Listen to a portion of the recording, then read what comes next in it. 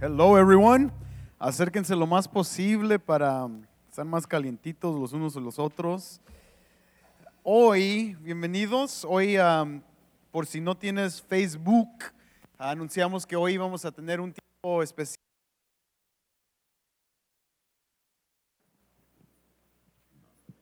Vamos a estar hablando del Halloween y queríamos pues tomar este tiempo para hablar un poquito de esto. No vamos a hablar extensamente del tópico, no creo que merece mucha atención, pero yo sé que hay personas que pues que tienen dudas, no saben qué creer, pensar, y también hay personas que han pues catalogado todo que no es semi-cristiano, lo han enviado al infierno o dicen que son del diablo y cositas así que vamos a estar hablando al respecto. Pero qué bueno que pudieron estar aquí en esta noche y mínimo vamos a tener este tiempo para conversar de estas cosas. Y quise que mi amigo Henry, uno de los ancianos aquí de la iglesia, estuviera conmigo en esta noche para que no echaran toda la culpa a mí, sino que también puedan ir con él, y más bien él es el que va a estar dirigiendo esta noche. Yo simplemente quise hacerle unas preguntas no son todas las preguntas que podemos dar o hacer, pero son algunas preguntas que nos van a ayudar a clarificar ciertos asuntos acerca del Halloween. En primer lugar, lo que quiero poner al frente y al centro es de que hemos estado hablando del infierno por mucho tiempo ya en los miércoles. Es evidente que nosotros creemos que el diablo es real, que los demonios son reales y que estamos en un mundo contaminado por el demonio y el diablo. Él es el que está en control hasta cierto respeto aquí en el mundo, y Él es suelto. Él está buscando a personas quien devorar. Hay cosas en este mundo que el diablo controla y es muy palpable e evidente las cosas que el diablo asume y controla. En el aspecto del internet, sabemos que el diablo es real en el internet. Sabemos que el diablo está suelto y real en las escuelas de sus hijos. La información que sus hijos reciben, sus amigos, las cosas que sus amigos les enseñan a sus hijos, es a veces muchas cosas son demoníacas. En la música el diablo es real, evidente. Lo que quiero que sepan desde ahorita es de que sabemos que hoy, bueno, no hoy, mañana, el día 31 de Halloween, de octubre es Halloween, y sabemos que esta fecha el diablo está suelto y activo y haciendo cosas que asustan y que traen muchos aspectos negativos al asunto. O sea, sabemos que eso es real. No por ningún minuto vamos a minimizar lo que el diablo está haciendo en Halloween. Sin embargo, también vamos a ser muy real y decir que lo que hace el diablo en Halloween no solamente lo hace en Halloween, sino que lo hacen todos los días del año. Es un aspecto muy real y queremos dejarles saber que eso creemos, que eso es parte de lo que sucede en nuestro mundo, pero también queremos clarificar ciertos aspectos religiosos. Y siempre me gusta clarificar esto porque en el mundo en cual crecimos nosotros, especialmente si tú vienes de una iglesia pentecostal o carismática, tú sabes que esto siempre ha estado inculcado dentro del cristiano, el creyente, que el Halloween es del diablo y todo lo que se parece de Halloween es del diablo. Yo recuerdo no sé si tú te recuerdas, pero en el 1321 estábamos alquilando nuestras oficinas a otra como organización, mientras nosotros estábamos en el Morton, y la otra organización pues puso en el sótano de la iglesia, puso puras cosas de Halloween, y algunas cosas que no eran Halloween, sino eran pumpkins, calabazas, que nomás pusieron ahí. hay un brother muy celoso, muy espiritual, entra al sótano y empieza a tirar todo y agarra las calabazas y las quiebra y las rompe. Entra a la organización el siguiente día y dice: alguien se metió y robó y nos destruyeron todo. Y pues el celo, ¿no?, de la casa del Señor lo consumió a él.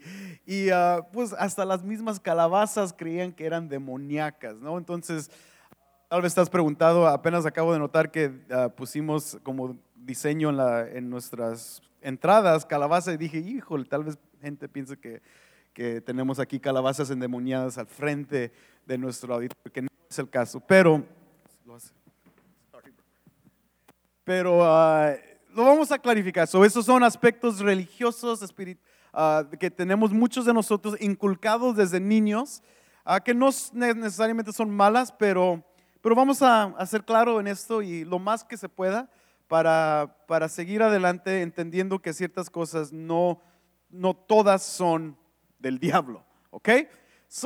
Para poner esto en contexto, les voy a leer algo y luego mi amigo aquí, Henry, nos va a ayudar a desglosar cómo debemos de ver el Halloween como cristianos, ¿ok? Abran su Biblia a Romanos.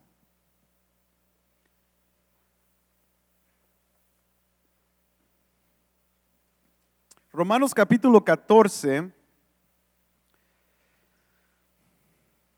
versículos 13 en adelante. Dice la palabra de Dios: por consiguiente, ya no juzgamos los unos a los otros, sino más bien decidid esto: no poner obstáculo o piedra de tropiezo al hermano. Yo sé y estoy convencido en el Señor de que nada es inmundo en sí mismo, pero para el que estima que algo es inmundo, para él lo es. Porque si por causa de la comida tu hermano se entristece, ya no andas conforme el amor. No destruyas con tu comida aquel por quien Cristo murió. Por tanto, no permitáis que se hable mal de lo que para vosotros es bueno, porque el reino de Dios no es comida ni bebida, sino justicia y paz y gozo en el Espíritu Santo. Porque el que da de esta manera sirve a Cristo, es aceptable a Dios y aprobado por los hombres. Así que procuremos lo que contribuye a la paz y a la edificación mutua. No destruyas la obra de Dios por causa de la comida. En realidad todas las cosas son limpias, pero son malas para el hombre que escandaliza o al otro al comer. Es mejor no comer carne, ni beber vino, ni hacer nada en que tu hermano tropiece. La fe que tú tienes, tenla conforme a tu propia convicción delante de Dios. Dichoso el que no se condena a sí mismo en lo que aprueba, pero el que la duda, si come, se condena, porque no lo hace por fe, y todo lo que no procede de fe es pecado. Okay, Henry nos va a ayudar a entender este concepto un poco más, pero lo quise poner al frente desde el inicio para que puedan ver un argumento bíblico en base a entender que no todo es malo. Las calabazas que tenemos ahí al frente no son del diablo. Aunque se usan en Halloween, no tienen un demonio. ¿Ok? Henry, gracias por estar aquí con nosotros en esta noche. Sí, gracias. Yo sé que vamos a pausar el Pentateuco, las clases del Pentateuco. Y los que estaban emocionados, pues la próxima semana le damos con números. Les das más tarea. Más tarea, ya. Okay, Yeah. good. Tienen más tiempo para leer números. Okay. Y memorizarlo también. Henry, ayúdanos en primer lugar. Yo no sé si quieres dar un tipo de introducción al tópico y luego yo me meto en las preguntas. Sí, obviamente estamos hablando del tema de Halloween. Hay dos categorías que tal vez quiero poner. Una es teológicamente, aún el pasaje que acabamos de leer en Romanos, tiene que ver más con conciencia de la persona que categoría de pecado. Entonces, a lo que me refiero aquí es que tenemos que poner Halloween en la categoría correcta. Halloween no existe en ninguna parte de la Biblia. eso significa que en parte se nos hace un poco más difícil para nosotros como ancianos en hablar del tema, porque fácil sería encontrar un pasaje que diga el Halloween es pecado o el Halloween no es pecado, y entonces lo único que nosotros tuviéramos que hacer es señalar a ese pasaje y punto, y se acabó. Debido a que no está claramente la celebración de Halloween, a nosotros nos toca usar sabiduría y ver varios versículos que hablan sea en contra o a favor de, pero al final entra en este tópico no en sí de pecado, sino en la categoría de conciencia cristiana. Ahorita voy a hablar un poco más de ello en el por qué tenemos que tomar esa ruta si vamos a ser fiel aún a la palabra de Dios. Pero por otro lado, muchos de ustedes conocen la historia de Halloween, su trasfondo.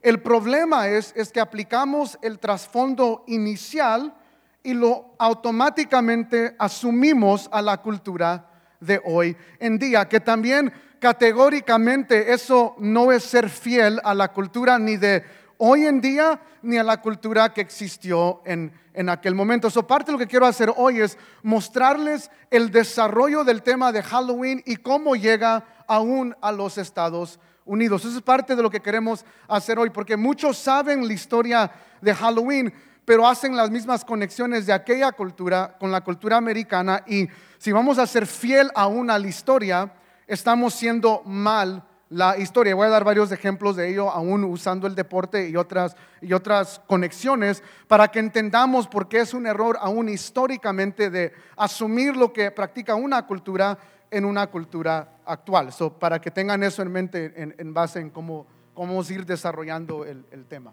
Okay, para aquellos que no conocen Yeah. el origen, el trasfondo histórico, danos un poquito de información acerca de eso para que todos estemos en el mismo nivel ahorita. Okay, Halloween en su origen inicial inicia con un grupo de lo que le llaman los celtas, the Celtics en inglés, que se derribaron de la Gran Bretaña a la norte parte de Francia y Irlanda. Esa es más o menos la cultura en la cual estamos viendo, donde inicia esta fiesta.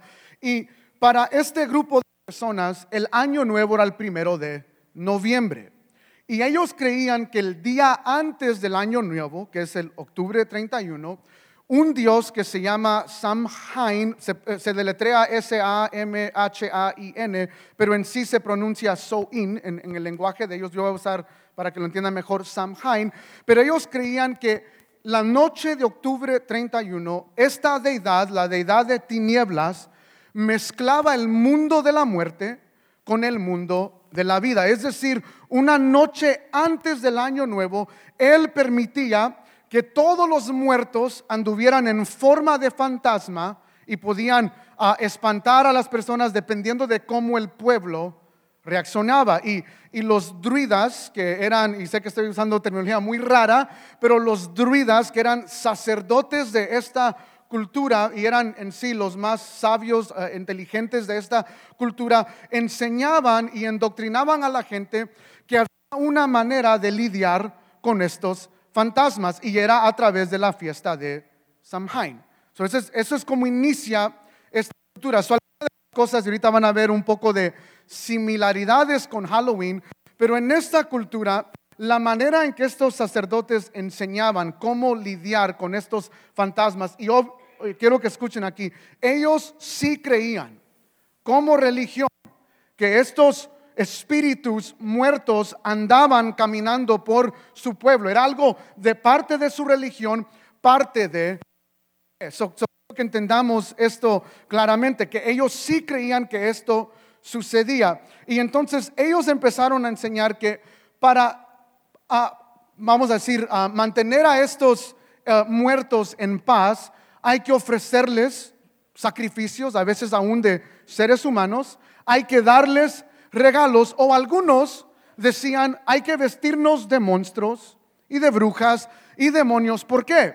Porque si van muertos andando y luego hay otros que se parecen como muertos y andan vestidos de demonios y de brujas, entonces los fantasmas van a creer, este es uno de nosotros y lo vamos a dejar en paz. So, en parte la celebración de disfraz era porque ellos creían sinceramente que para engañar a estos fantasmas, si yo me he visto de algo que tiene que ver con lo oculto o algo muerto, estos fantasmas se van a confundir. Otra cosa que hacían es, hacían fogatas a través del todo el pueblo, y la razón por ello es porque ellos creían que esta deidad le tenía miedo a la deidad del sol. Es decir, esta deidad Samhain le tenía miedo al fuego, y por eso hacían fogatas por todo el pueblo como una manera de que tanto Samhain como en este caso los espíritus fantasmas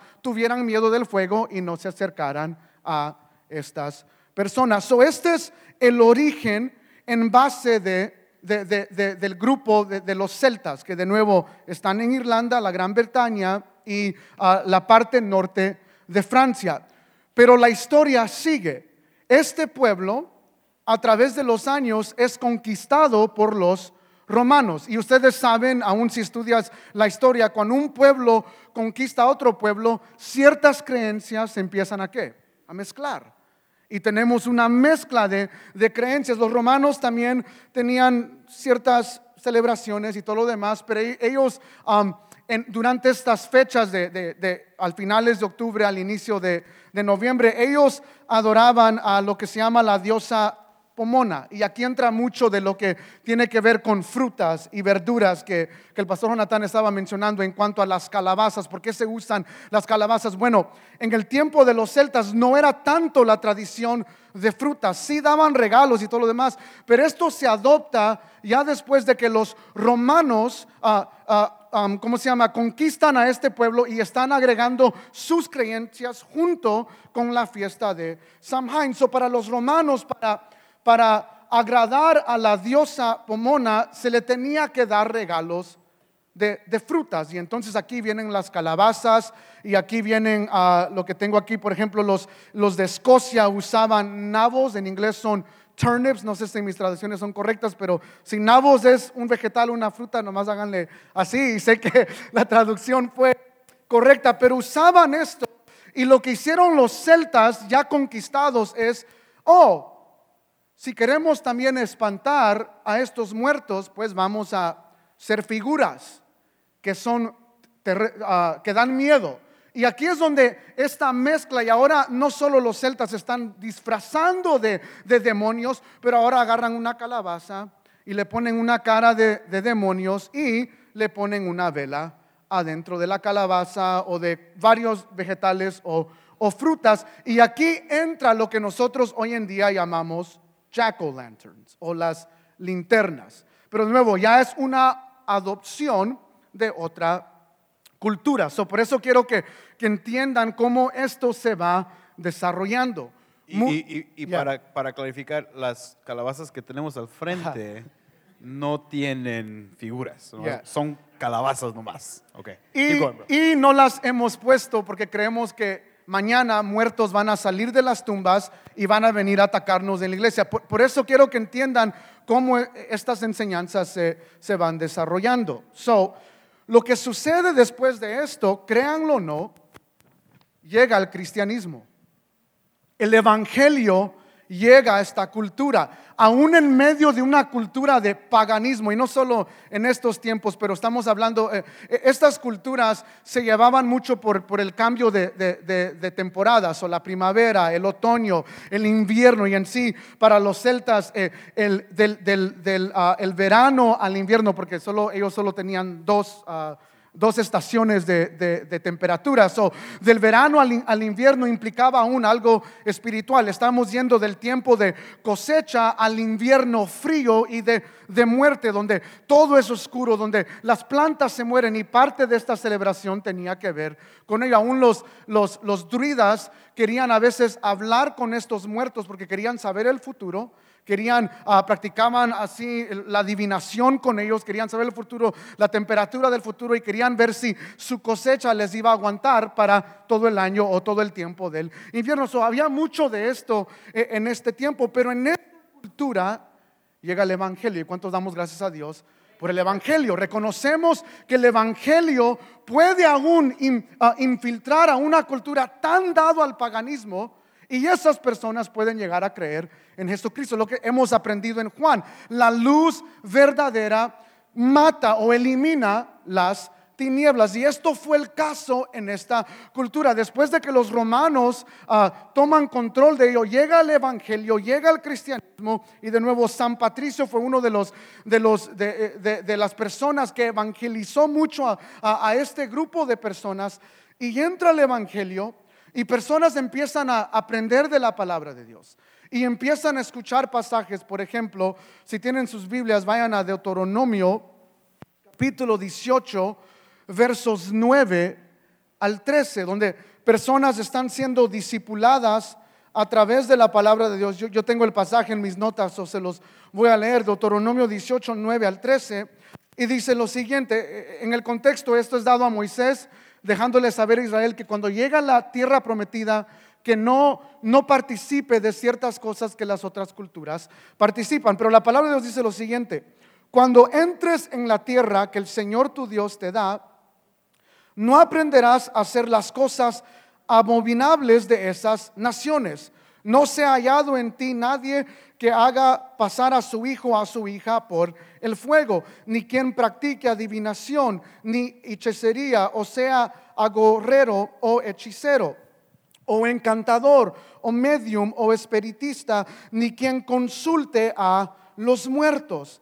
Porque cualquiera que hace estas cosas es abominable al Señor, y por causa de estas abominaciones el Señor tu Dios expulsará a esas naciones de delante de ti. Serás intachable delante del Señor tu Dios. Imagínate, el evangelio llega a una cultura que sí consulta a muertos. Y quiero aclarar aquí: cuando los romanos tomaron control de los celtas, ya no se practicaba el sacrificio de niños, pero sí de animales, para hablar con estos espíritus. De nuevo, tú estás endoctrinado que en tu cultura, aún en las estaciones de los meses o de las temporadas, que cada vez hay que hacer varias cosas que son ocultas, y empiezas a leer pasajes así. ¿Y qué tienes que hacer como creyente? Bueno, o sigo practicando lo oculto, hablando con muertos, practicando estas fiestas, o empiezo a renunciarlas. Y lo que los cristianos en este tiempo hicieron es empezaron a renunciarlas. Dijeron: no vamos a participar en esto, porque sí es ocultismo en esta cultura. Sí hablaban con los muertos, sí creían que los muertos iban a venir, sí era una adoración a los dioses y a las diosas de estos tiempos. Ellos dijeron: no lo vamos a hacer. Sin embargo, el evangelio se hizo más difícil predicar, y se hizo más difícil convertir a aquellos que escuchaban la palabra de Dios. Y como resultado, después de varios años, y de nuevo estoy en un trasfondo breve porque queremos llegar a algo para nuestros tiempos, pero después de varios años de aún las mismas personas que se habían convertido extrañar como un tipo de celebración durante estos tiempos de finales de octubre a inicios de noviembre, estaban como batallando en su fe. O nos regresamos porque qué chido estas fiestas, y qué chido pasar tiempo en familia, y otros que querían convertirse al cristianismo, pero qué con estas fiestas. Solo que hizo el Papa Gregorio el IV puso en medio de la fiesta de Samhain, que iniciaba el 31 de octubre y terminaba el 2 de noviembre, él puso su propia fiesta, una fiesta cristiana, que de aquí viene el nombre Halloween, que en inglés se llama All Saints Day, o en español se traduce el Día de los Santos. ¿A qué se refiere esta fiesta? Bueno, el Papa Gregorio el IV dijo: en vez de celebrar la muerte, ¿por qué no en esta fecha donde personas obviamente sí quieren hablar con los muertos, por qué nosotros no recordamos a todos aquellos mártires que han muerto por la causa de Cristo? Y aquí, para poner un paréntesis, nosotros aquí predicando siempre hemos dicho: métodos para la evangelización no funcionan. Dios no nos llama a hacer métodos humanos para evangelizar a las personas. ¿Qué requiere de nosotros? La predicación del evangelio. Punto, y se acabó. O sea, tenemos que predicar quién es Cristo. Y aunque esta intención fue buena, lo que causó fue, le añadió al misticismo. No fue algo positivo, sino que ahora no solo se mezcló la cultura romana junto con la cultura de los celtas, sino que ahora se agregó todos los aspectos espirituales que vemos en la Biblia. So, para que lo entiendan mejor, en vez de que aclarara esto, porque aún en estas fiestas los cristianos se vestían, ya no de, bueno, algunos sí aún de demonios, pero no de brujos ni de esqueletos, sino que se vestían de ángeles, se vestían de santos del pasado, de personas que habían sido mártires para seguir con la fiesta. En sí fue una mezcla, y lo que causó en varios creyentes es, ahora no son muertos a los que les tememos, sino que ellos creían que el octubre 31 era un día donde el mismo diablo atacaba aún más ferozmente. Era el día del diablo. Que aún los mismos demonios ahora ya no son muertos, sino son demonios los que andan espantando. Y por eso mucha gente decía, ¿y cómo vamos a librarnos de estos demonios? ¿Y cómo vamos a librarnos del diablo? Porque el diablo no le tiene miedo a una calabaza. El diablo no puede ser engañado porque yo me disfrace de un esqueleto. No eliminó la enseñanza de los muertos, sino que añadió al terror. Se aumentó el misticismo y por un lado empeoró las cosas. Todo por querer hacer un método en cuanto a la evangelización de estas personas. Y algo que sí quiero aclarar aquí, ya se mencionó. Muchos de nosotros, yo he escuchado y aún yo fui enseñado de esta manera, octubre 31 es el día del diablo. Cumpleaños del El diablo. cumpleaños del diablo es donde la iglesia satánica usa ese día para enviar a sus brujos. Y aunque todo eso pueda ser verdad, al final y a cabo, ¿tú crees que el noviembre 1, ya lo mencionamos, pero en verdad creen que el 1 de noviembre el diablo dice, oh, man, ayer le eché muchas ganas, pues hoy voy a descansar? No, la Biblia dice, el diablo siempre está buscando a alguien para quien devorar. Para dar la cita más clara, anda como un león rugiente buscando a quien devorar. El enemigo no toma vacaciones. Tú y yo tal vez sí, en nuestra búsqueda espiritual, en nuestra vida de oración, pero el enemigo nunca toma vacaciones. El enemigo no ataca más el 31 de octubre simplemente porque los satanistas tal vez invoquen su nombre o lo que sea, y aún en eso no sé si es cierto o no, pero el enemigo siempre está atacando, siempre está tratando de destruir, siempre está tratando de derribar y de matar. Es un error aún para nosotros como cristianos añadir al misticismo de que el 31 de octubre es el día del diablo. No, así como el diablo puede moverse todos los días, tú y yo tenemos un Cristo que es más que vencedor. ¿Acaso creen que Cristo no puede brillar su luz el 31 de octubre? Claro que sí, claro que sí. Dios no descansa el 31 de octubre y mucho menos dice, oh, ese es el día del diablo. Hoy sí me agarró el diablo. No, servimos a un Dios más poderoso, más fuerte que el diablo. Amén, hermanos, amén. Debemos de decir amén a eso.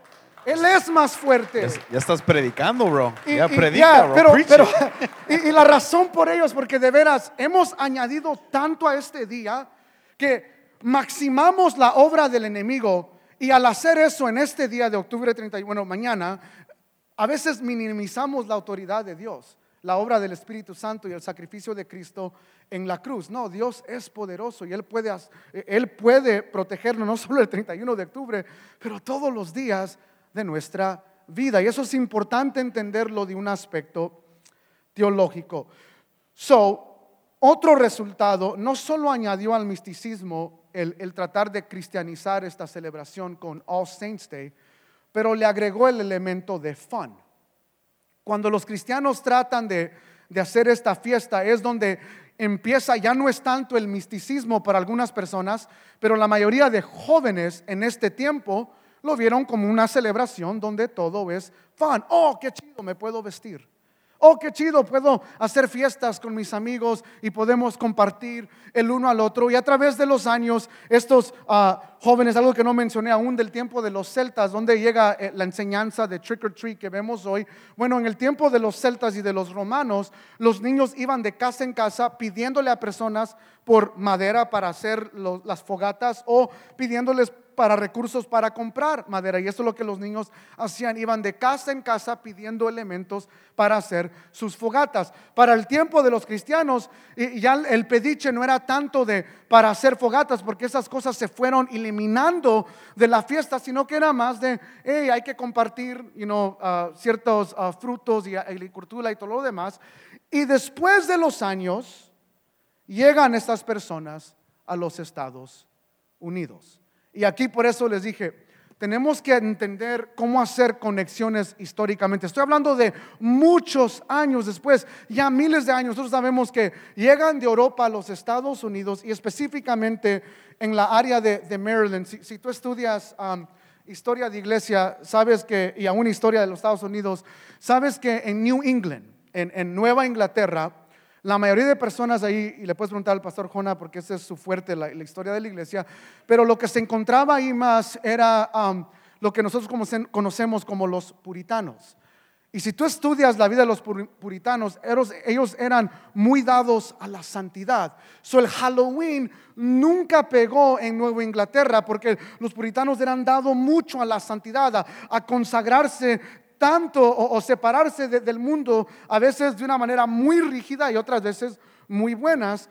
Pero como resultado, Maryland fue el estado donde la mayoría de las personas aceptaron a estos irlandeses y aceptaron esta fiesta de Samhain, pero obviamente ya muy diferente. Ya ahora se llamaba Halloween y ellos fueron los que trajeron esta fiesta. En los Estados Unidos, al celebrar esta fiesta, nunca, y por eso aquí tenemos que ser buenos historiadores, nunca en los Estados Unidos esta fiesta se ha celebrado con la creencia de que en el 31 de octubre los muertos salen de su tumba y van pueblo por pueblo buscando a quién atacar o a qué cosechas derribar, porque esa cultura ya se había perdido aún en Europa. Ya se había minimizado esa cultura pagana. Y cuando llegamos a los Estados Unidos, lo que vemos es, ya no van pidiendo para hacer fogatas. Y por eso hoy en día nunca ves el 31 de octubre gente en la Cermak haciendo fogatas. Ahora lo que los niños hacen es no van casa por casa pidiendo madera para hacer fogatas, sino que piden dulces. Aquí agarramos trick or treat. La práctica continuó, pero esos niños no van pidiendo dulce pensando, es que si no lo hago, los fantasmas de la noche van a venir y me van a comer vivos. Quiero aclarar eso en cuanto al trick or treat. Lo mismo con los disfraces. Aún a través de los años, los disfraces han cambiado de zombies, de cosas de muertes, a cosas de héroes y princesas, y voy a hacer una hamburguesa para Halloween este año, lo que sea. Y ya se ha perdido aún la idea del terror. En los Estados Unidos, aunque sí, si tú estudias la historia, ves cómo lo que inició como algo pagano llega aquí, pero en la manera que se celebra es muy distinto. A lo que me refiero aquí, yo te aseguro, si mañana tú sales por todas las calles y haces una encuesta y les preguntas a las personas, ¿qué es la fiesta de Samhain? Te van a decir, ¿de qué me estás hablando? Si tú les preguntas, oh, esa es la ofrenda para Samhain, de seguro un sacerdote druida te lo dijo, que hicieras esto, van a decir, ¿quién? ¿Quién? No van a conocer de ello. Quiero pausar aquí, nomás para que entendamos cómo llega esta celebración. Ahora, por favor, no se enojen, no hemos terminado la enseñanza, pero quiero ser honesto en la celebración de Halloween. Es incorrecto categóricamente sacar el contexto de una cultura y añadir la otra cultura, cuando todos aquí sabemos que nadie está celebrando la fiesta de Samhain el día de mañana. Por eso quise dar este trasfondo de Halloween. I don't know if you... Yeah, no, y aunque no están celebrando la fiesta de Samhain, claro, es evidente que aunque eso no es el motivo, también todavía el mundo es pecaminoso y todos, o no todos, pero algunos utilizan esta fecha para sobreabundar en su pecado, ¿no? Van y festejan y se emborrachan y toman y hacen un show, se visten inapropiadamente. Es increíble ver a mamás poner las imágenes en Facebook y a veces el día de mañana no voy a estar en Facebook porque voy a ver muchas mamás de 30 y tantos años intentando vestirse con cosas que ni le caben y ahí están poniéndose en Facebook así para que se vea y están inapropiadas y uno piensa, mira, tu hija te va a ver, o sea, vas a espantar a tu hija con la lonja que te sale, o sea, no puedes, o sea, eso es terrible, ¿no? Aunque no están celebrando los muertos en sí, lo utilizan el día también para hacer sus otras cosas que tampoco son buenas delante de Dios. Sin embargo, lo que Henry está implicando fuerte es cuando tú ves a un niño vestirse de Toy Story o de I don't know, otras cosas. Yo tengo niños, no puedo venir, no se me viene nada a la mente. Sí.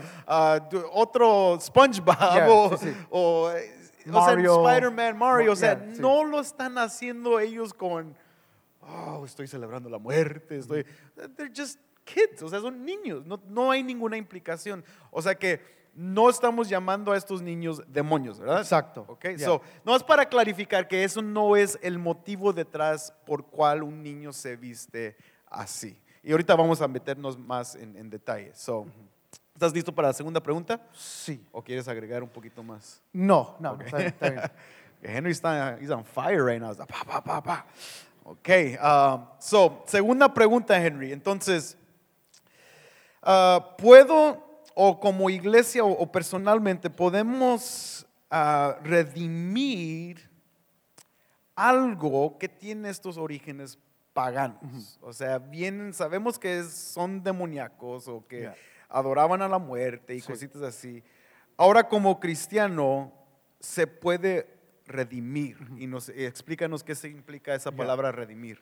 Redimir un holiday, a lo que nos referimos aquí es, podemos usar algo que inició con algo malo y luego que se convierta en algo que se puede usar para la gloria de Dios. Y obviamente aquí la respuesta es sí, porque aún si nosotros pensamos en nuestras vidas, éramos buenos o malos, bíblicamente todos éramos malos y Dios aún así nos puede redimir a nosotros para traerle gloria a Él.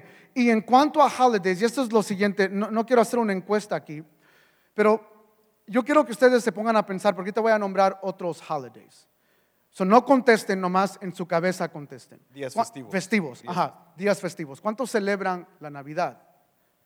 ¿Cuántos celebran? No contesten nomás en su mente, porque tal vez algunos de aquí no celebran la Navidad, no sé. Pregunta retórica. Pero ¿cuántos celebran la Navidad? ¿Cuántos celebran el Día de Acción de Gracias? ¿Cuántos celebran lo que nosotros llamamos el Día de Resurrección o la Pascua? O aún ¿cuántos usan los nombres del día como lunes, martes, miércoles, jueves, viernes, sábado y domingo?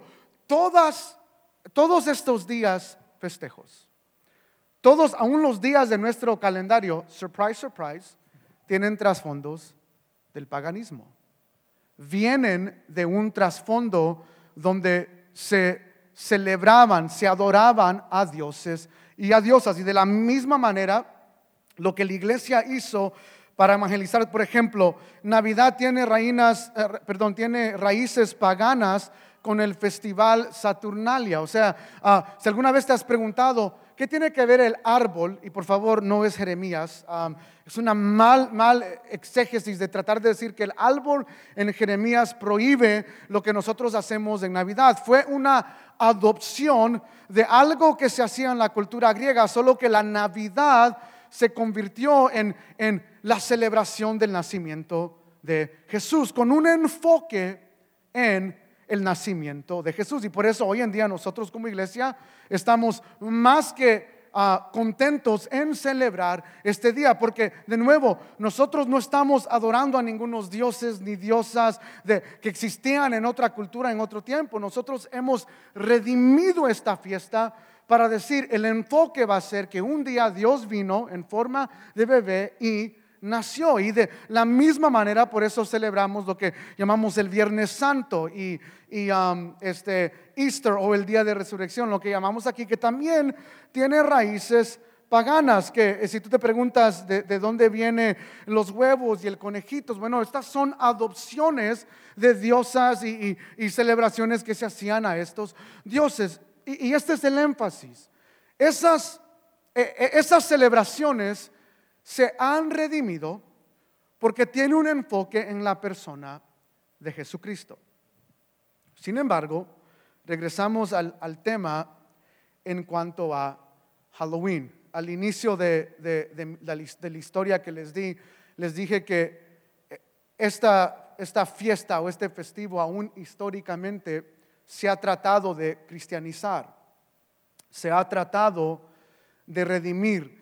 Y aunque, como dije al inicio, siendo fiel a la historia, nadie el día de mañana tal vez está adorando a dioses y está temiéndole a los muertos, pero sí Halloween, aún hasta el día de hoy, todavía tiene este aspecto de terror. Y aquí es donde queremos ser cuidadosos, porque a diferencia de Navidad, que ahora el aspecto ves o estás enfocado en Santa Claus, en los regalos o el nacimiento de Jesús, un aspecto un poco positivo, y Easter, o estás enfocado en el conejito y sus huevitos, o estás enfocado en que Cristo no solo murió, pero también resucitó. En Halloween, por más que tratemos de redimir, no queda dónde, porque la fiesta, aunque de nuevo no tiene la conexión de Samhain, todavía tiene este aspecto primordialmente del terror. En otras palabras, si tú ves cualquier estación de canal el día de mañana, ¿qué van a estar mostrando? No van a estar mostrando Toy Story, van a estar mostrando Friday the 13th y Chucky y Freddy Krueger, o sea, películas de terror que quieren espantarte, que quieren películas de demonios y de fantasmas. Ese aspecto de terror todavía está inculcado en la mente, y por eso si tú vas al cine durante estos tiempos es terror y terror y terror. Y de nuevo, no quiero atribuir todo esto al misticismo, pero sí sabemos que el enemigo es el enemigo, y si quiere asustarte para incrementar tu temor en cuanto a los demonios y todo lo demás, él lo va a hacer. Y de nuevo, no solo hoy, pero siempre. Y aquí es como iglesia, queremos ser sabios y honestos en decir, sí, históricamente, por ejemplo, yo crecí en una congregación que Navidad no se celebraba porque el argumento era histórico, tiene connotaciones paganas, o no lo vamos a celebrar. No vamos a celebrar el día de resurrección porque tiene conexiones paganas. Yo fui muy endoctrinado que esto era malo, esto era el del diablo, pero porque me enseñaban algo que históricamente no es cierto. Sí, hay fiestas que pueden ser redimidas, aún el día de Acción de Gracias, que para mí es mi favorito porque comemos mucho y me gusta hacerle pavo y todo, pero aún esa fiesta inicia con un engaño, donde indios fueron matados por personas que vinieron de Europa. Aún el fútbol tiene un inicio malo. Muchos de ustedes no saben, pero en Inglaterra el fútbol inició con cortarle la cabeza a personas y la pateaban y metían gol con cabezas de seres humanos. Y claro, les aseguro que nadie aquí el domingo, cuando está jugando el clásico, dice, eso es del diablo, eso no hay que celebrarlo. No, al contrario, ven con ganas el partido. O sea, es mucho de entender esto. Y uno de los equipos originales era del América. Del América, sí. No. Pero este es el punto aquí. Queremos ser sabios como iglesia, pero como congregación, para tal vez quitarles ¿qué están diciendo? Ay, no puedo creer. Como congregación, usando sabiduría, y ahorita vamos a hablar el aspecto teológico una vez más, pero usando sabiduría, queremos decir que no vemos ninguna manera para redimir esta fiesta. Porque de nuevo, aunque personas no creen mañana que muertos van a venir a aterrorizar Cícero, el aspecto de terror sigue todavía tiene esa connotación de terror esta fiesta, y no encontramos ninguna manera para redimirla, para ponerlo de esa manera. Y para irnos un poquito más, por ejemplo, Henry, tú creciste en una congregación donde no se celebraba Navidad, no se celebraba el Easter, la diversión, creo que no se celebraba, ¿verdad? En algunas ocasiones sí, era prohibido ir al cine y todo lo demás. Y yo recuerdo mi mamá me prohibió ir al cine también, o sea, ir al cine también era la sala del diablo. Y hasta que, entonces, ciertos de estos aspectos lo que dirigen es a dos extremos, a legalismo y también libertinaje. En Cristo Jesús tú y yo somos libres. En Cristo Jesús hay libertad. Y hay cierta libertad que tú y yo podemos disfrutar en Cristo. Por eso es muy importante identificar estas áreas para no caer en estos dos extremos, el legalismo o libertinaje. Por ejemplo, Henry, hay iglesias cristianas que promueven el Halloween en el sentido de diversión. Sí. Tienen un festival en la iglesia y no le llaman Halloween. No, porque hay iglesias también que intentan hacer lo mismo que el Papa hizo, de cristianizarlo, el Festival de la Luz, el Día de la Luz, nosotros celebramos la luz y no la muerte, etcétera, etcétera.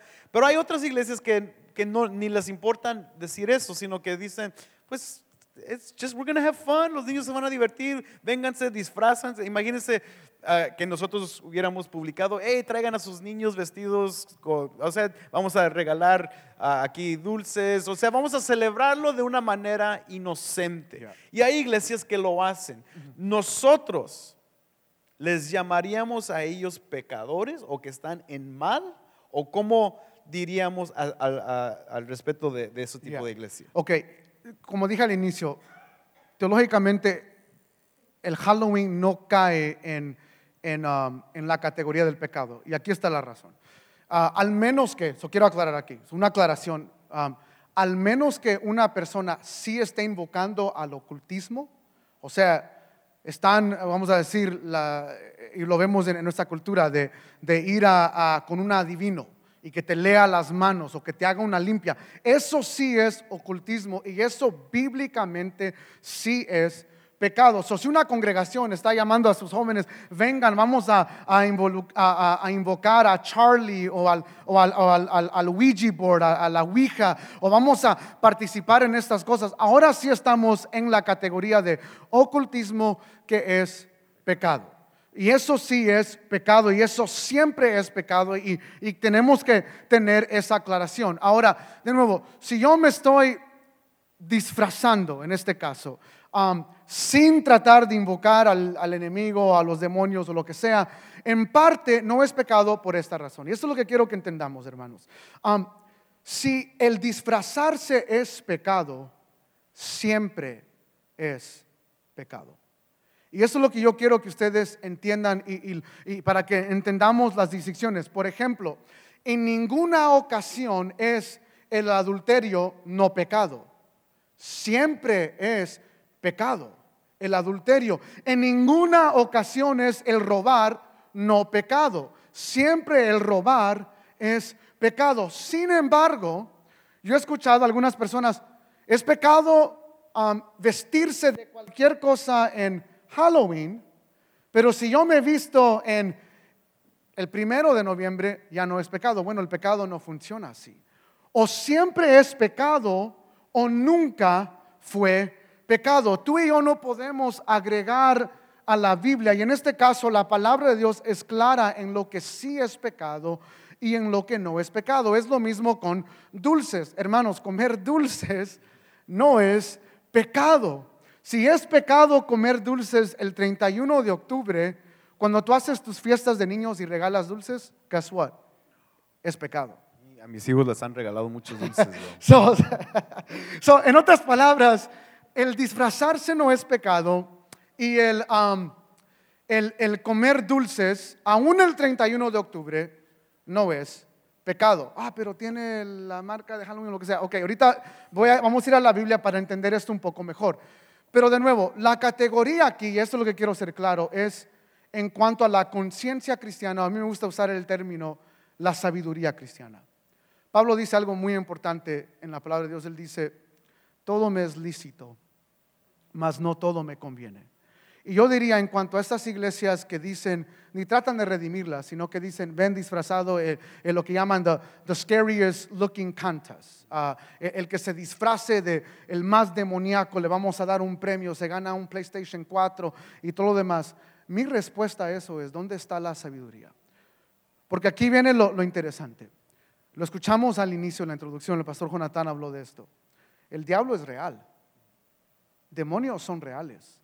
El mundo espiritual, aún en Efesios 6, hay una guerra espiritual, no contra carne ni sangre, sino contra principados y potestades. Hermanos, ese pasaje no es una metáfora. Hay un mundo espiritual que existe y lo menos que yo quiero hacer es hacer pensar a la juventud que eso no es nada malo. Eso hay que tomarlo leve, eso hay que tomarlo ligero. Y yo, como un anciano, y nosotros, obviamente el pastor Jonathan como pastor principal, usando la sabiduría que Dios nos ha dado, aún con mis niños, yo nunca quiero llegar a que mis niños crean que pues el diablo es mi amigo. Y yo me puedo disfrazar de algo como zombies o algo que tiene que ver de nuevo con el terror, o aún con algo que tiene similaridades con lo oculto, y que mis niños vayan pensando, pues sí, el diablo no es tan malo, el diablo no es tan feroz, los demonios no son tan malos. Y lo que puede causar estas fiestas, de nuevo, yo no quiero llamarle pecado, pero lo que sí causa es confusión, que hay un diablo que quiere derribarnos y que hay un mundo espiritual que constantemente nos está atacando. Y no es sabio nosotros hacerle creer a nuestros jóvenes o a nuestros niños que ese mundo, uno, ni existe, o dos, no es tan mal. It's not that bad. We can play around with this. Nosotros podemos vestirnos como demonios, y lo que puede causar eso es cuando alguien luego sí les diga, hey, ¿quieres jugar la Ouija? Pues sí, no es tan mal.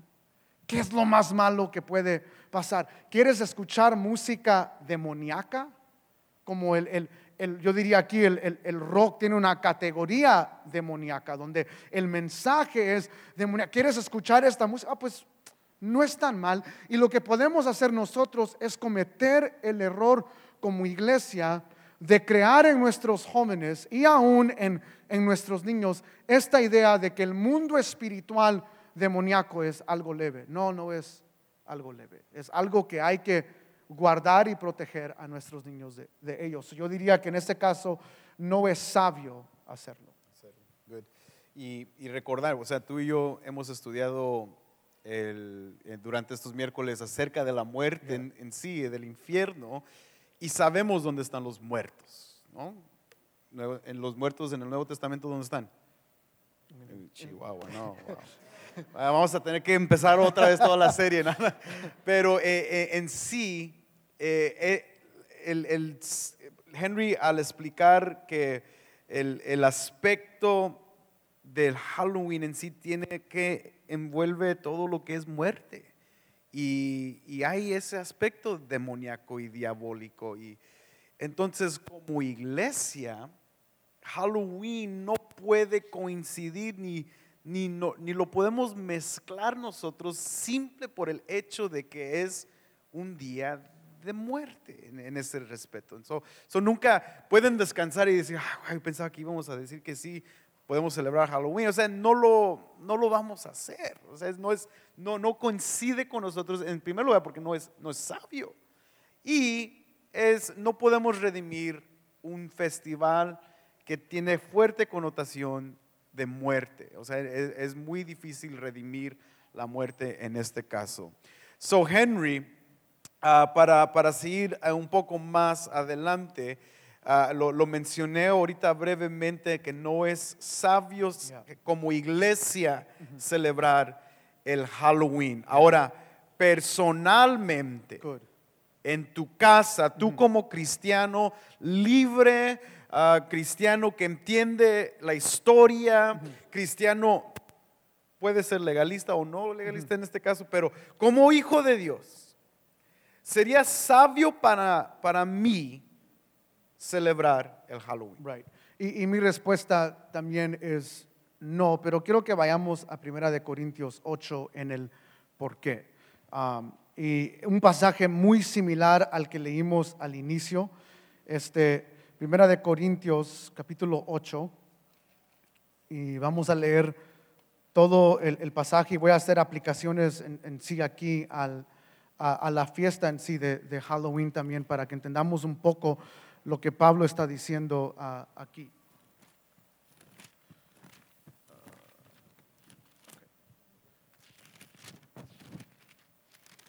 Pensé que lo tenía salvado, pero no. All right. Aquí estamos. 1 Corintios 8 dice lo siguiente. Voy a leer hasta el 13. Vamos a leerlo. En cuanto a los sacrificado a los ídolos, sabemos que todos tenemos conocimiento. El conocimiento envanece o hace a una persona orgullosa, pero el amor edifica. Si alguno cree que sabe algo, no ha aprendido todavía cómo lo debe saber. Pero si alguno ama a Dios, ese es conocido por él. Por tanto, en cuanto a comer de lo sacrificado a los ídolos, sabemos que un ídolo no es nada en el mundo y que no hay sino un solo Dios. Porque aunque hay algunos llamados dioses, ya sea en el cielo o en la tierra, como por cierto hay muchos dioses y muchos señores, sin embargo, para nosotros hay un solo Dios, el Padre de quien proceden todas las cosas, y nosotros somos para Él, y un Señor, Jesucristo, por quien son todas las cosas y por medio de cual existimos nosotros. Sin embargo, no todos tienen este conocimiento, sino que algunos, estando acostumbrados al ídolo hasta ahora, comen alimento como si éste fuera sacrificado a un ídolo, y si su conciencia, siendo débil, se mancha. Pero la comida no nos recomendará a Dios, pues ni somos menos ni si no comemos, ni somos más si comemos. Mas tened cuidado, no sea que esta vuestra libertad de alguna manera se convierta en piedra de tropiezo para el débil.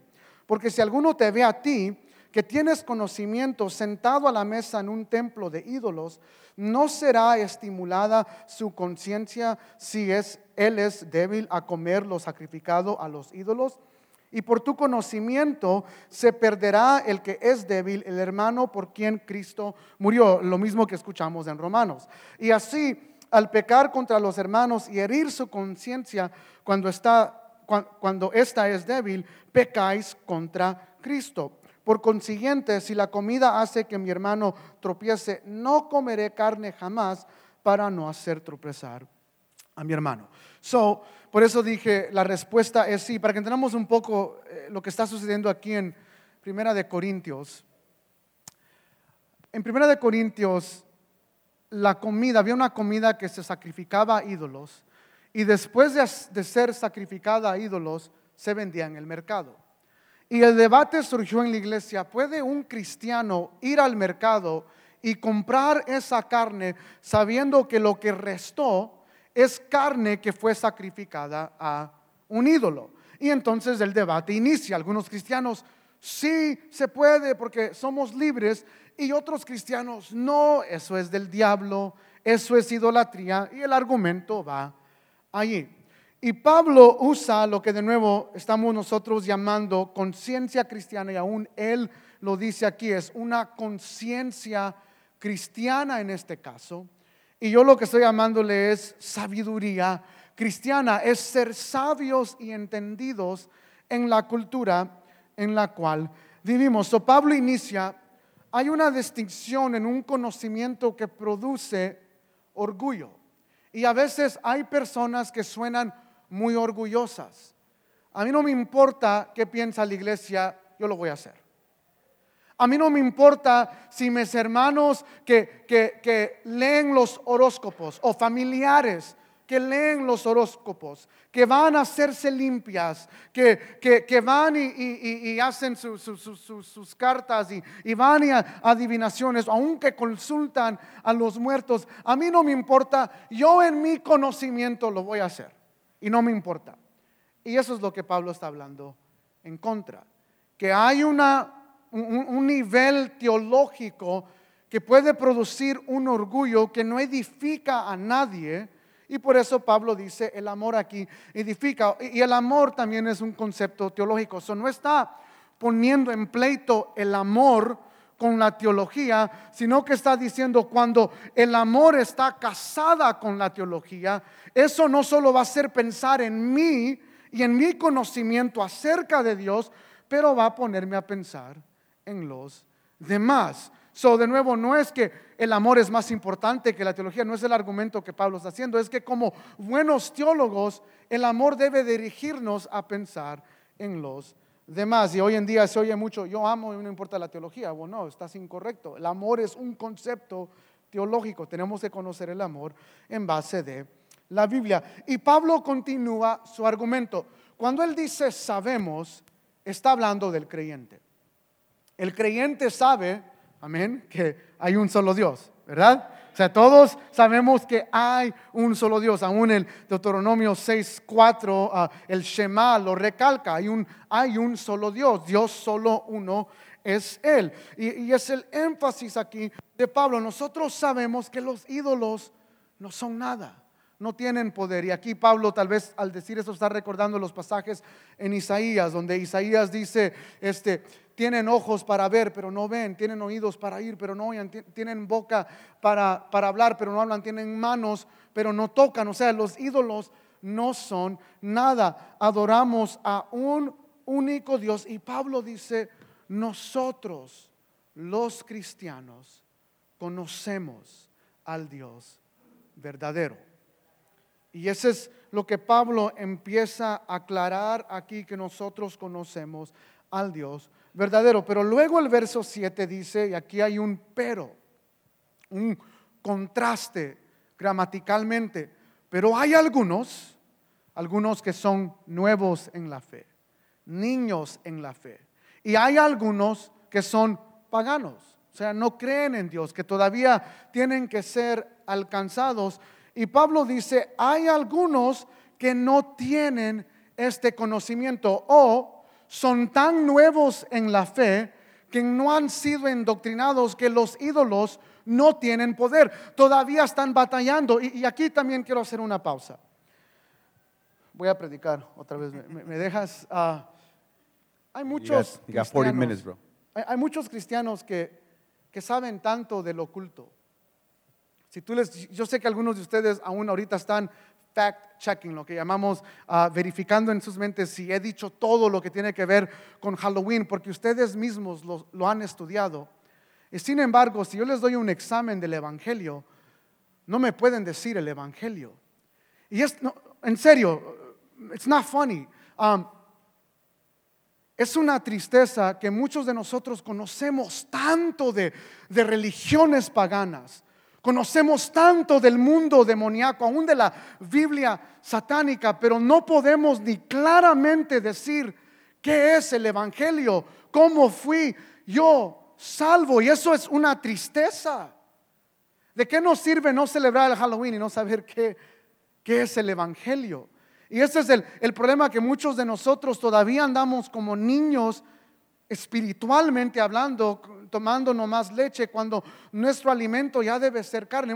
Hemos tenido tanto tiempo en el cristianismo, tantas predicaciones, tantos grupos, tantas clases, y aún así no conocemos a Dios. Y eso es un error fatal. Si tú estás aquí y tienes todo el conocimiento en estas otras categorías, pero no puedes ni decirme qué es el Evangelio, estamos mal en esto. Para nosotros lo primordial no es si celebramos Halloween o no, es qué tanto conocemos a Dios. De nuevo, todos aquí deberíamos de decir amén. Nuestro llamado como cristianos es conocer a Dios. Y esto es muy, muy importante. Pero Pablo dice, hay algunos que sí son nuevos en la fe, que todavía no conocen a Dios de tal manera que pueden distinguir entre la adoración de ídolos y el Dios verdadero. Y por eso él continúa con su argumento y dice, hay que tener esto en mente. De nuevo, el que usa la doctrina de una manera orgullosa dice, a mí no me importan esas personas. Y por eso Pablo inicia de esa manera, pero está trayendo a conciencia. Sin embargo, aclara otro aspecto teológico. La comida, el no comer, no me acerca más a Dios. ¿Sí lo notaron en el verso 8? O sea, léanlo en sus casas. Primera de Corintios, capítulo 8, todo el capítulo. Pablo es claro aún teológicamente. Él dice, si tú dices, yo no voy a ir al mercado y yo no voy a comprar esta carne que en un tiempo fue sacrificada a un ídolo, Pablo dice, eso no te hace más santo. Eso no te hace más cristiano. Eso no aumenta tu conocimiento acerca de Dios. No te ayuda en ningún aspecto de lo que nosotros llamaríamos la madurez espiritual. Y este es el error. Muchos de ustedes, tristemente, porque este es el otro lado de la moneda, caminan de una manera orgullosa del otro lado. Yo no celebro Halloween. Yo soy santo. Esas personas son hijos del diablo. Y tal vez sí, pero no son hijos del diablo porque celebran Halloween. Son hijos del diablo porque nadie ha ido y les ha predicado el evangelio. Y en vez de estar el día de mañana, di no a Halloween, ¿por qué no ponemos algo que dice de sí al evangelio? Que sería más edificante que un pleito en el Facebook de 20 y 40 comentarios de por qué el Halloween es bueno y por qué el Halloween es malo. Y si somos sinceros, los que se llegan a invertir en esas conversaciones no son ni mundanos, no son tus familiares. ¿Quién son? Gente de la misma iglesia. Sí, es malo. No, no es malo. Eso no edifica a nadie. Por otro lado, hay aquellos que dicen, yo soy más santo al no celebrar Halloween, pero la verdad es, ya lo vimos, el Halloween no está ni en la Biblia.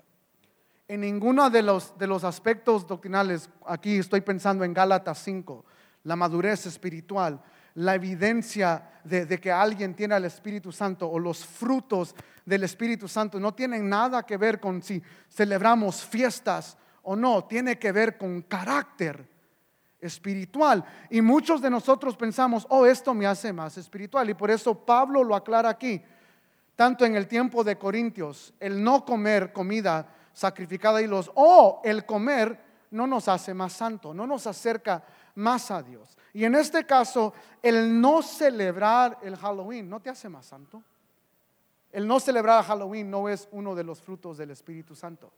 Lee Gálatas 5 para entender qué es frutos de la carne y qué es frutos del Espíritu Santo. ¿Y cómo respondería Pablo a la perspectiva cristiana que muchos estábamos acostumbrados o estamos acostumbrados a hacer el día de mañana? Por ejemplo, el día de mañana, alrededor de las 4 o 5 de la tarde, cuando todos los niños empiezan a salir, la mayor parte de los cristianos entran a sus casas, apagan todas las luces, ponen Jesús Adrián Romero, Marcos Witt, agarran a sus niños en el sótano y se esconden y empiezan a interceder hasta que se acabe el día.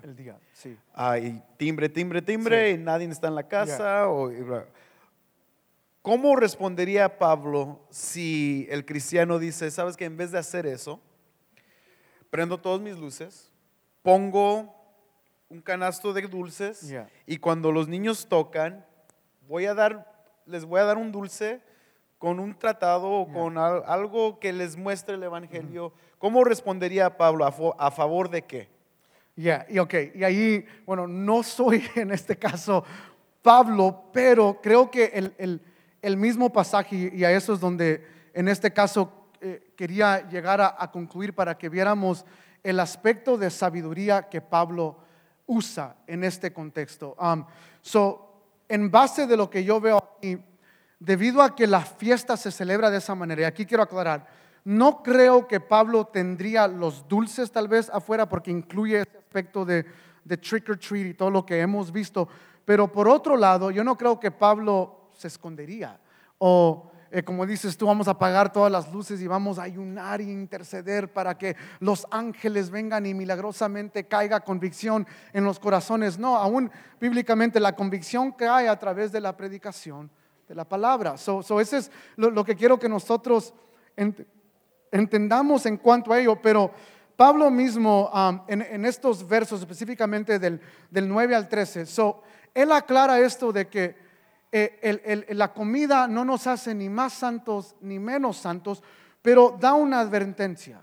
Y en el verso 9 él inicia diciendo: mas tened cuidado para no ser piedra de tropiezo. ¿A quién?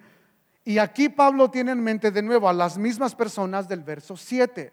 No ser piedra de tropiezo a aquel que tal vez salió de un trasfondo donde hacía limpias, donde consultaba a los muertos, donde consultaba a adivinadores o a personas que batallaron con eso cuando estaban en el mundo, o a personas que son del mundo, a personas que no tienen ningún conocimiento de Dios. Y por eso Pablo dice a los que tienen conocimiento: tengan cuidado para no ser piedra de tropiezo. Y al final en 1 de Corintios el verso 13, ahorita lo voy a buscar,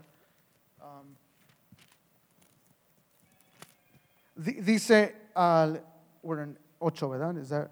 Yeah, so 8 oh, sorry.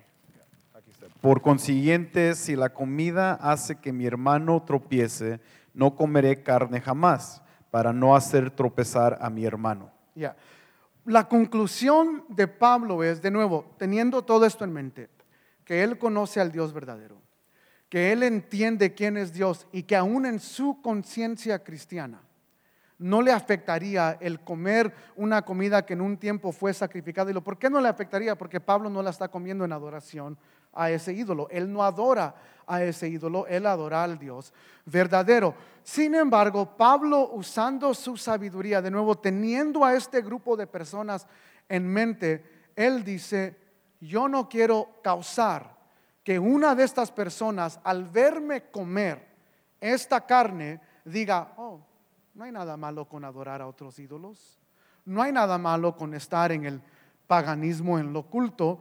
Y él dice: no lo voy a hacer, en otras palabras, conectando el inicio del pasaje con el final, por amor a ellos, para que ellos puedan madurar, para que ellos puedan crecer. Y de nuevo, por eso para mí, no solo como iglesia, pero aún personalmente, teniendo en mente a familiares, y ustedes conocen a sus familiares, aún en México, y esto aplica también al Día de los Muertos. No sé mucho del Día de los Muertos, pero viendo tiene muchas similaridades el Día de los Muertos. Y esto es interesante también. Hay muchas personas que dicen: el Día de los Muertos, that's okay.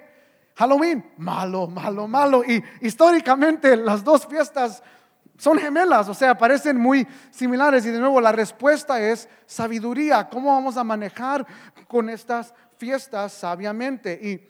Y de nuevo, Pablo, por amor, de nuevo, tú conoces a tus familiares, tú conoces a personas que sí son dadas al ocultismo, que sí les llama la atención las cosas de terror, los demonios y todo lo demás.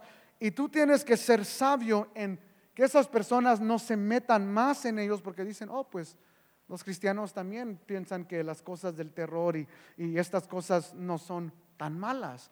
Y esa es la sabiduría que Pablo usa en este pasaje. Y por eso, de nuevo, yo diría aquí como iglesia, y ahorita tenemos poco tiempo, pero hablar de algunas alternativas también tal vez va a ser bueno en este caso. Pero yo personalmente, como padre, estoy instruyendo a mis niños en que yo no quiero que ellos vayan a la escuela y le digan a los otros estudiantes: Halloween es del diablo, eso es malo, eso es pecado.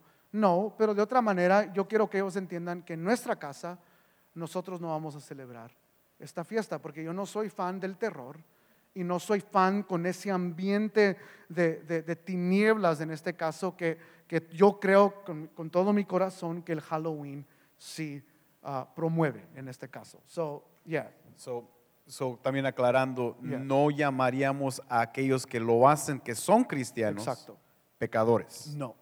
Porque de nuevo, aclarando las categorías, si esto es pecado, el disfrazarse, el comer dulces y estas cosas, tiene que haber un aspecto de corazón que alguien sí está celebrando algo que es oculto. Eso en la Biblia es pecado. Si Halloween es pecado, los que vieron Coco pecaron. Para ponerlo más claro, los que han visto películas de terror pecaron. Y muchos dicen, ay, Coco, qué bonita la historia, me recuerda de México y la a mi ven en abuelita. español y todo eso, me recuerda a mi abuelita y todo el rollo. Si Halloween es pecado, todo eso es pecado. Y aquí obviamente nadie va a decir, yo una vez vi Chucky y yo pequé, porque no es pecado, es conciencia. Honestamente, hay muchos de ustedes que tienen tanto temor a los demonios y todo, y viven, ven ¿cómo se dice? Shadow, una sombra en la pared. ¡Ay, es el diablo! Y aún así ven películas de terror. Y yo siempre decía esto a los jóvenes, eso no es sabio. Si tú batallas con eso, ¿qué estás viendo en YouTube? Videos de Sandman y de Slenderman o whatever, Salamanderman, no sé, whatever. Pero entienden el concepto de que aún ustedes, muchos de ustedes tienen miedo a estas cosas y aún así ven películas de terror. No es pecado, pero tampoco es sabio. ¿De qué te sirve estar en las 3 de la mañana? Ay, va a venir el diablo hoy a atacarme. No es sabio hacerlo, pero de nuevo, si el celebrar Halloween es pecado, estas cosas que tienen que ver con el terror y Coco y películas muy similar a esto también es pecado. Y yo no puedo decir en mi convicción cristiana que ver Coco es pecado, porque mis hijos ven esa película y no están practicando el ocultismo, no están adorando a los muertos en este caso. Para mí llamarle algo pecado es cuando alguien conscientemente dice, yo voy a adorar o practicar algo que tiene que ver con el ocultismo. Si están viendo algo que parece similar, no es pecado. Yeah. So, en sí caemos en la conciencia cristiana de cada uno. Yes. Por ejemplo, si ves a Arturo y Sujei el día de mañana, Yeah. tú los ves a Arturo y Sujei puerta por puerta, Sí. Arturo vestido como Batman y Yeah. Sujei como la Chilindrina, y están caminando, Sí. pidiendo, o sea, nosotros diríamos, "Chihuahua, pues tal vez no es lo más sabio que pueden estar Exacto. haciendo", pero tampoco les vamos a decir pecadores, condenados, excomulgados de la iglesia Exacto. por su pecado Right. imperdonable. Y porque son diáconos, si tuviéramos una conversación muy extensiva Muy profunda. en cuanto al ¿es esto lo más sabio? De nuevo, teniendo en mente, como Pablo, a los recién convertidos que todavía no entienden el mundo espiritual que sí nos ataca y nuestra fe cementada en Cristo Jesús, o aquellos que no conocen de Dios. Por eso tuviéramos esa conversación. No fuera de pecado, pero sí fuera de una manera, es esto lo más sabio. Pues Yeah. bueno, se nos acabó el tiempo, y si quieres saber algunas alternativas posibles para ti y tu familia, ven, habla con Henry. Pero gracias, Henry, por hablarnos de man. todo eso. Denle un aplauso a Henry. Y bueno, pues las calabazas que están ahí al frente, no nos la tiren, por favor. No tienen la mascarita. Vamos a ponernos en las manos de Dios y utilicen su conciencia cristiana e inteligente y sabiduría para evangelizar el día de mañana. Amén. Amén.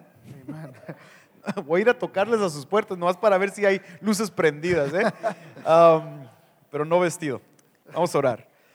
Padre, gracias una vez más por este tiempo de aprendizaje, Dios, donde podemos ver en tu palabra claramente lo que tú llamas pecado y lo que no.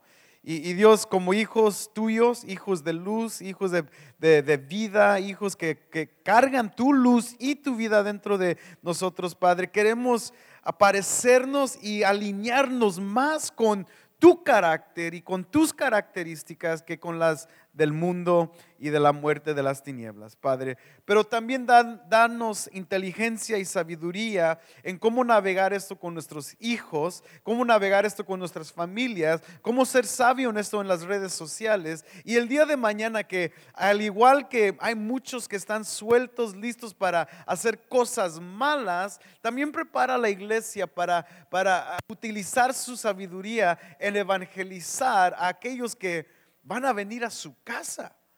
En muchas ocasiones nosotros tenemos que ir a sus casas para predicarles el Evangelio, y el día de mañana van a llegar muchos a nuestras casas tocando. Dios, ayúdanos a sembrar una semilla del Evangelio en cada niño, en cada padre que vemos el día de mañana, Dios, y para así que tu luz, aún en ese tiempo de oscuridad, brille fuerte a través de tu Evangelio. Nos ponemos en tus manos el día de mañana. Está con nosotros y en cada casa. En el nombre de Cristo Jesús. Amén.